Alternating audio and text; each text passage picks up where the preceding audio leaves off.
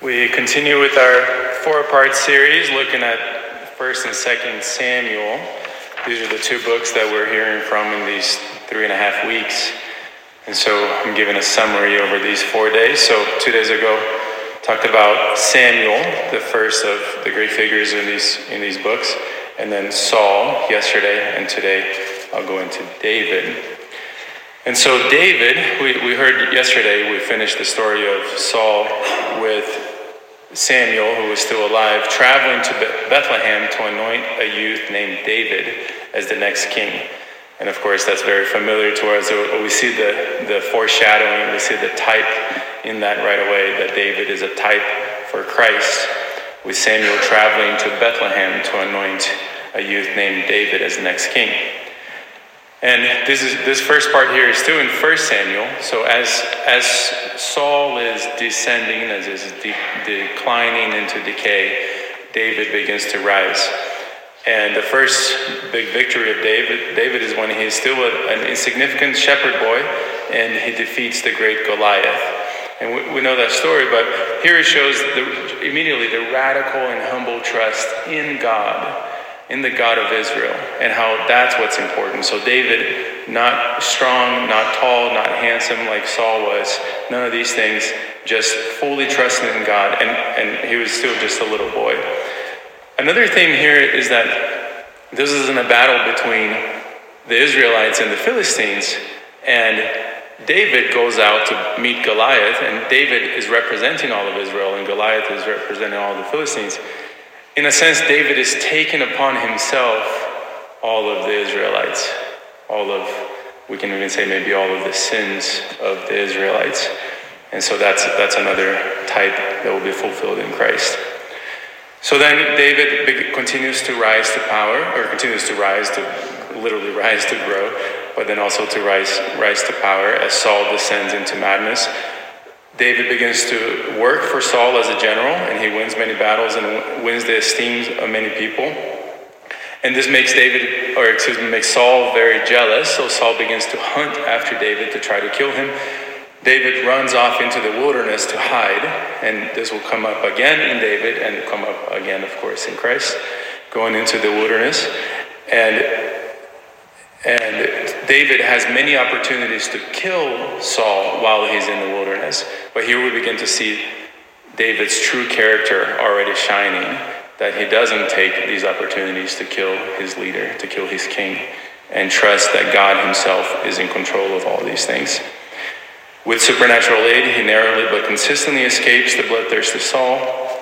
Saul seeks an answer, not receiving it, seeks the help of a medium. Maybe we can identify with that sometimes when we don't get the answer that we are seeking. We go seeking for answers in unfavorable places. So Saul seeks this answer in a medium.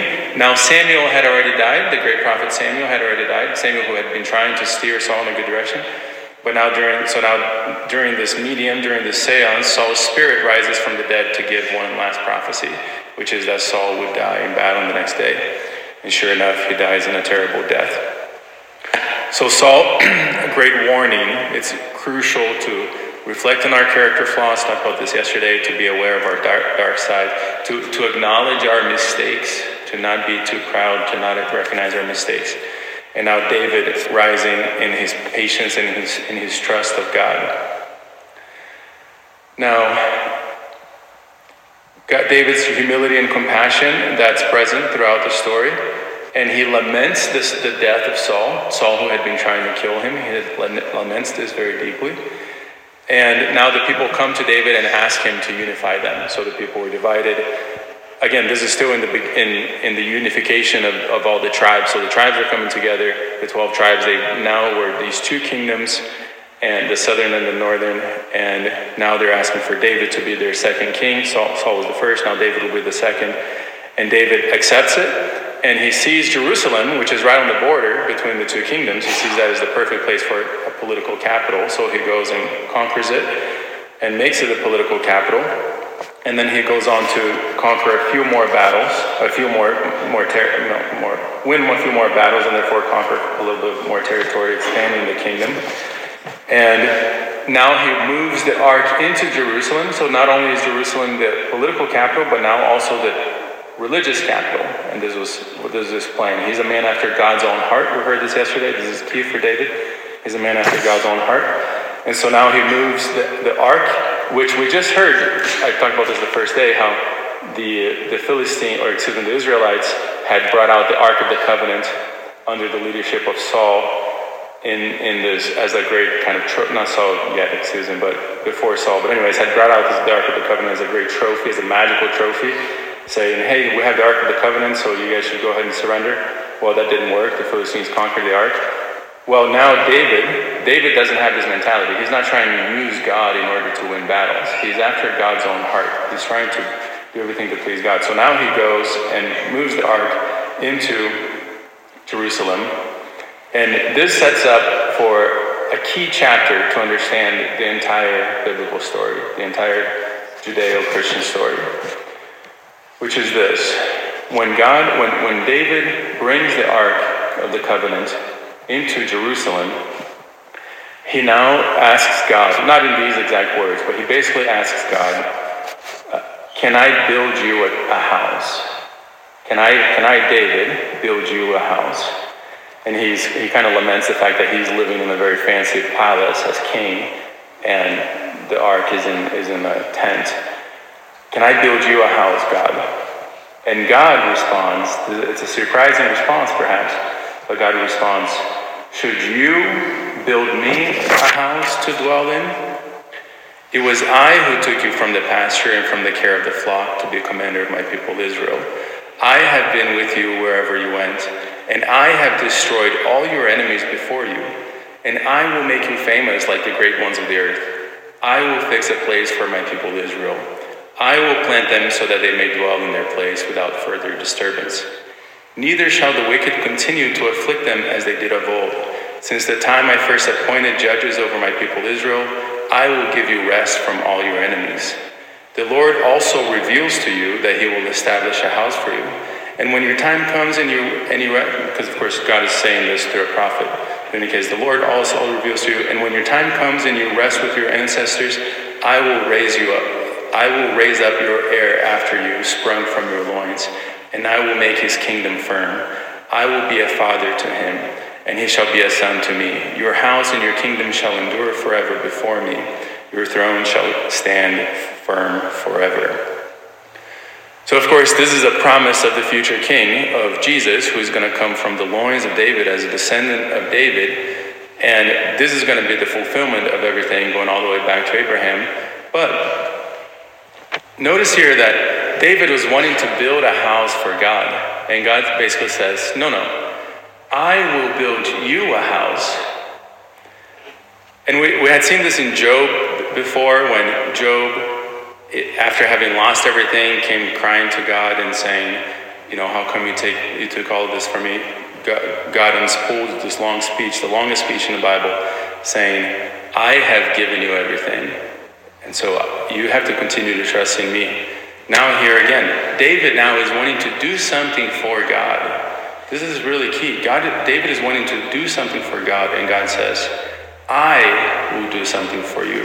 I will build a kingdom for you. I will give you your house. And there's a wordplay here in the Hebrew between house and dynasty. The same word house can be translated both as temple or dynasty. David says, I'll build you a temple. And God says, no, I will build you a dynasty. And God is going to do this. And this can be misunderstood as, when we try to apply this to our lives, in the sense of I want to do something for God. I want to do, let's just say ministry A. And then God shuts that door, and then I'm like, oh yeah, no, he wants me to do ministry B. No, that's not quite it either. That's still just me trying to build a house for God. Just now I'm trying to build a different house. That's not what he's saying here. He's saying, I, God, will build you a house. And this point can't be stressed enough, and I think once we see this, everything shifts. It's it's not me doing something for God, it's God doing something for me.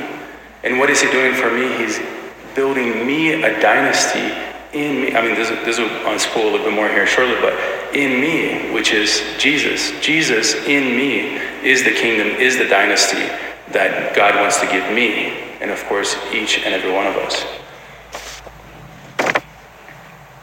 Okay, so now, 10 minutes.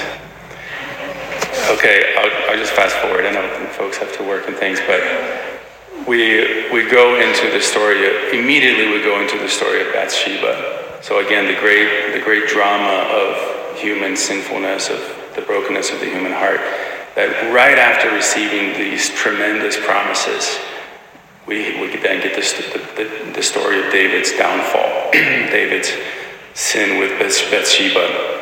And I'll just have to skip over that, not spend a lot of time there. But basically, what happens, the key of that story, in contrast with Saul, that we had just heard, is that when Saul sinned and he was confronted, Saul had all sorts of excuses. Oh, but these were the circumstances, and these are my justifications, and this is why I did what I did.